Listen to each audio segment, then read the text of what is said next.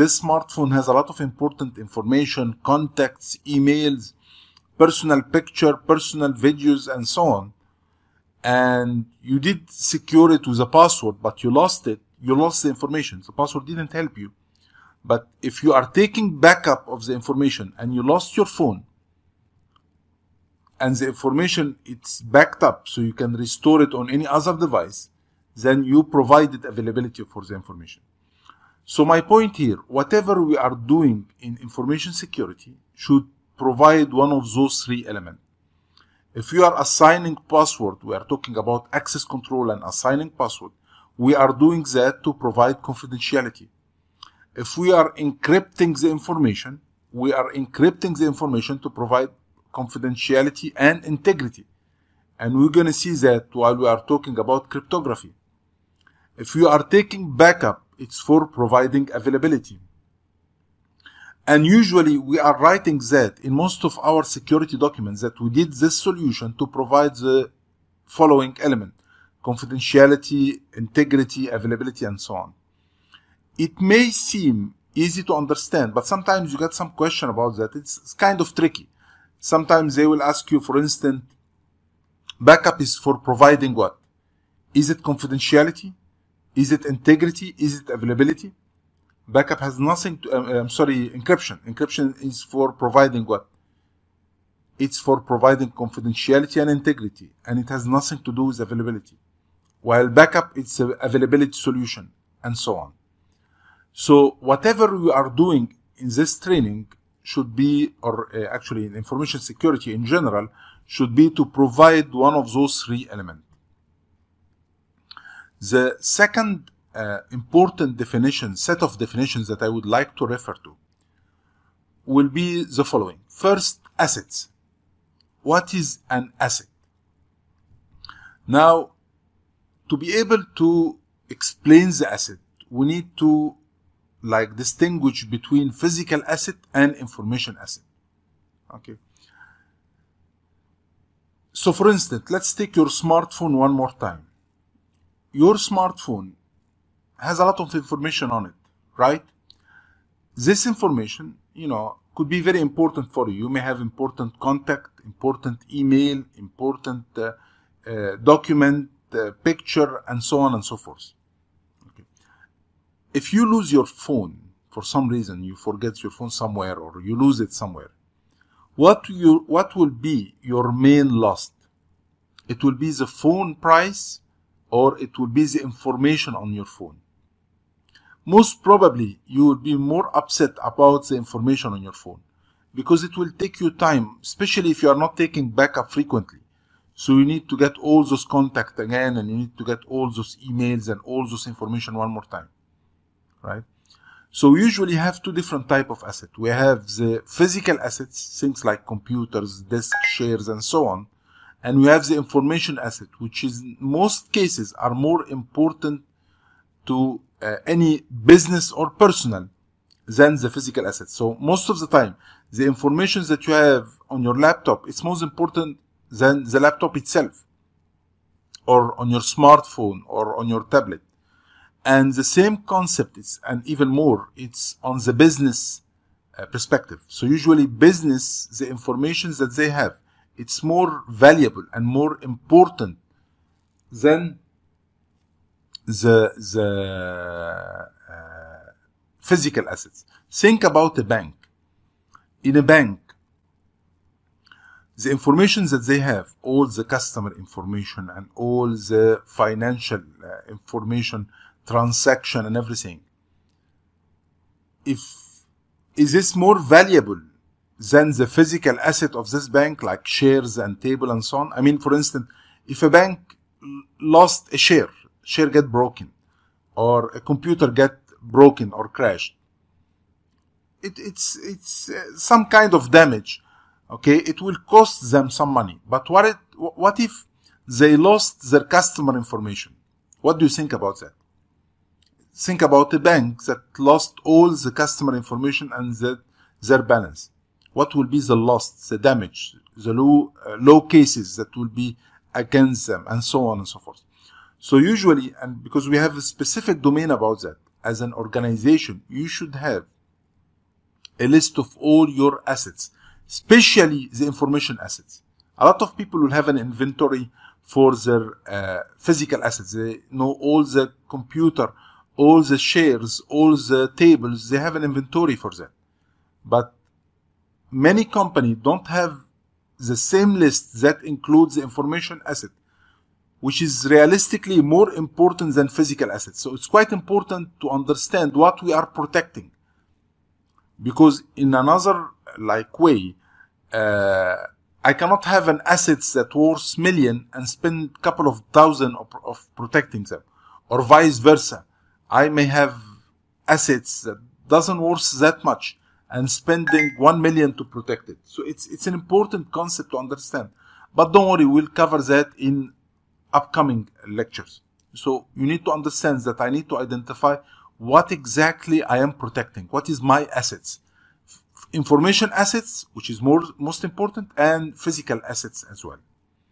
Now we're going to talk about threat, vulnerability, and risk.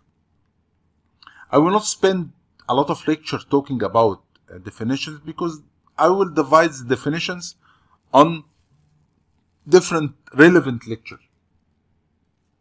So what is a threat and what is a vulnerability? Okay, vulnerability is a weakness in your system.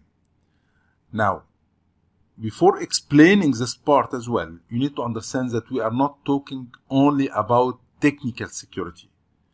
We are talking about technical security in this course, and physical security and administrative security. So when I'm talking about weakness, I don't refer only to weakness into the computer system and the servers and so on. I'm talking about any kind of weakness. So for instance, you may have a door that doesn't have a lock. It's a weakness. You maybe don't have enough firefighting equipment. It's a weakness. So you need to understand that security is a very generic concept. And when we are talking about information security, we are talking about securing them technically and physically, and administrative security as well. And we're going to give a lot of examples while going through this course. But again, vulnerability is a weakness in the system, while threats, it's an event that potentially may come and may do some damage. Let me give you a small example. Let me start with a technical example. If your computer doesn't have an antivirus, this is a vulnerability. It's a weakness. What could go wrong because of that? You may get infected with a virus. This is a threat. If you don't have a firefighting equipment in your building, this is a vulnerability. What could go wrong because of that? Fire may happen. This is a threat. So this is the difference between a vulnerability and a threat. Not all vulnerability will have a threat. So for instance, I maybe don't have an alarm system in my company. It's a vulnerability. But I have an alarm system in the whole building.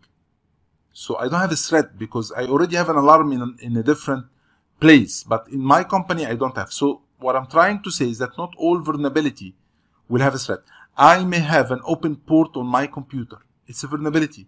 But I don't have any program or any service that can be hacked because of this port. So I don't have a threat. So usually when we are identifying all vulnerability, we need also to identify the threats related to them.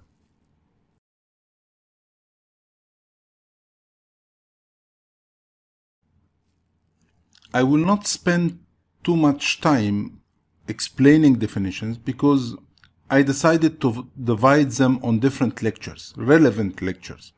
But I will go through the important part. So I explain the assets, the threats, the vulnerability.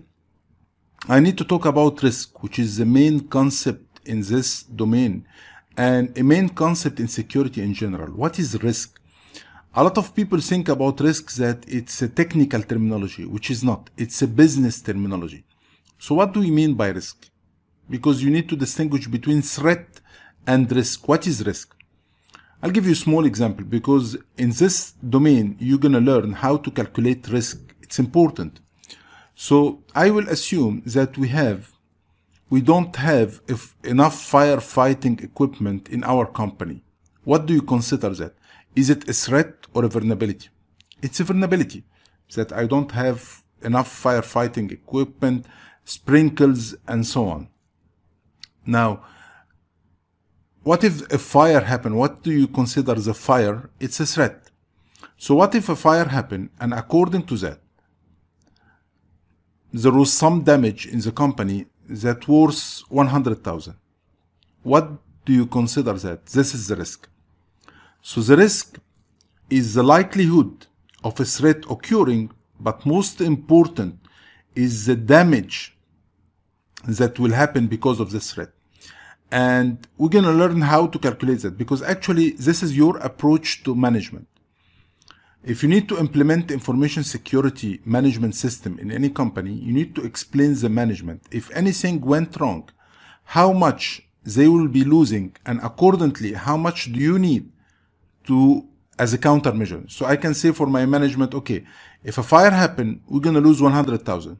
So I need 10,000 to buy some firefighting equipment. It makes sense, right? But if you go there and you tell them, we need 200,000 to secure against fire, no one will obey, no one will understand that. You need to have figures. So the risk is the amount of loss that the company will lose in case of any threat occur. We also have a terminology control, which is the countermeasure. If I install an antivirus to mitigate risk, again, we're going to explain all those definitions in the risk management part. What do we consider that? Control. I'm putting an antivirus. If I'm assigning a password, it's a control. If we are getting firefighting equipment, it's a control. So it's the countermeasure that we are using to mitigate the risk, or to try to reduce the risk. Okay. Social engineering is the weakness into human people, and we're going to explain this part by the end of this domain. So social engineering is a type of attack that target people, try to compromise a system from people. So it's a type of attack. Sometimes, someone is calling an employee in a company and asks them for some information, their credential. It's an attack that target people. It's not targeting technology or physical security and so on. And finally, defense in depth, which reflects that you should have different layer in security. I should not depend on only one layer. So only having a password on my smartphone, and I consider that security, or having a password on the company laptop, and this is the best security I can implement. But if I have a password on my computer, and it's inside a room that has a lock or an access control outside, and I'm also taking backup in case anything crash. So you should have different layers. So if one fail, you can use the other one. So those are some of the definitions that I need you to be aware of while we are starting our training, and to understand the different terminologies that we are going to use. Okay.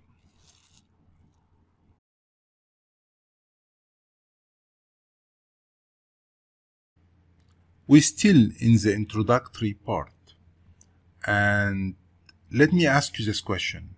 Why are we implementing information security in any organization?